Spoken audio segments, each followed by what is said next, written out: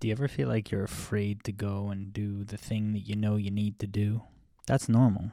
I remember feeling like for a super long time that it wasn't. Like I was an outlier.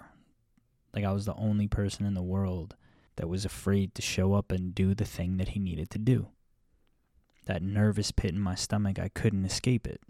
And so I sought out to figure out a way through.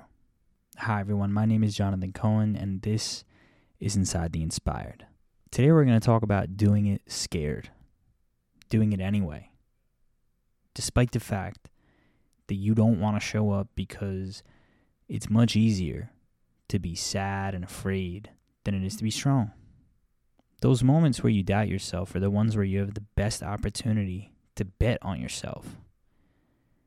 And giving yourself evidence of times that you showed up even when you didn't want to.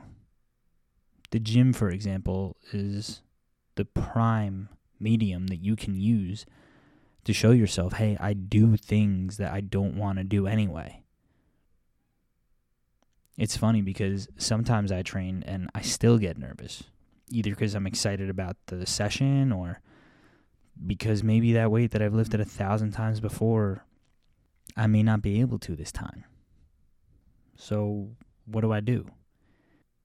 Well, slowly warming up definitely helps, but the repetition is really what counts. So if you're afraid, if something's getting at you, and you're worried, you don't want to get on stage, you don't want to go to work, the best parts of who you are on the other side of the toughest decisions that you'll ever make. So try to make as many tough decisions as you possibly can and watch your character get forged into iron.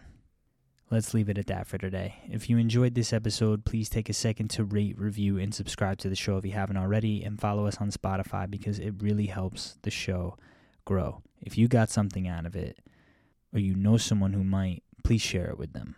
Let them know that you're thinking of them, and that this message can hopefully resonate with them, and they can elevate their life as a result.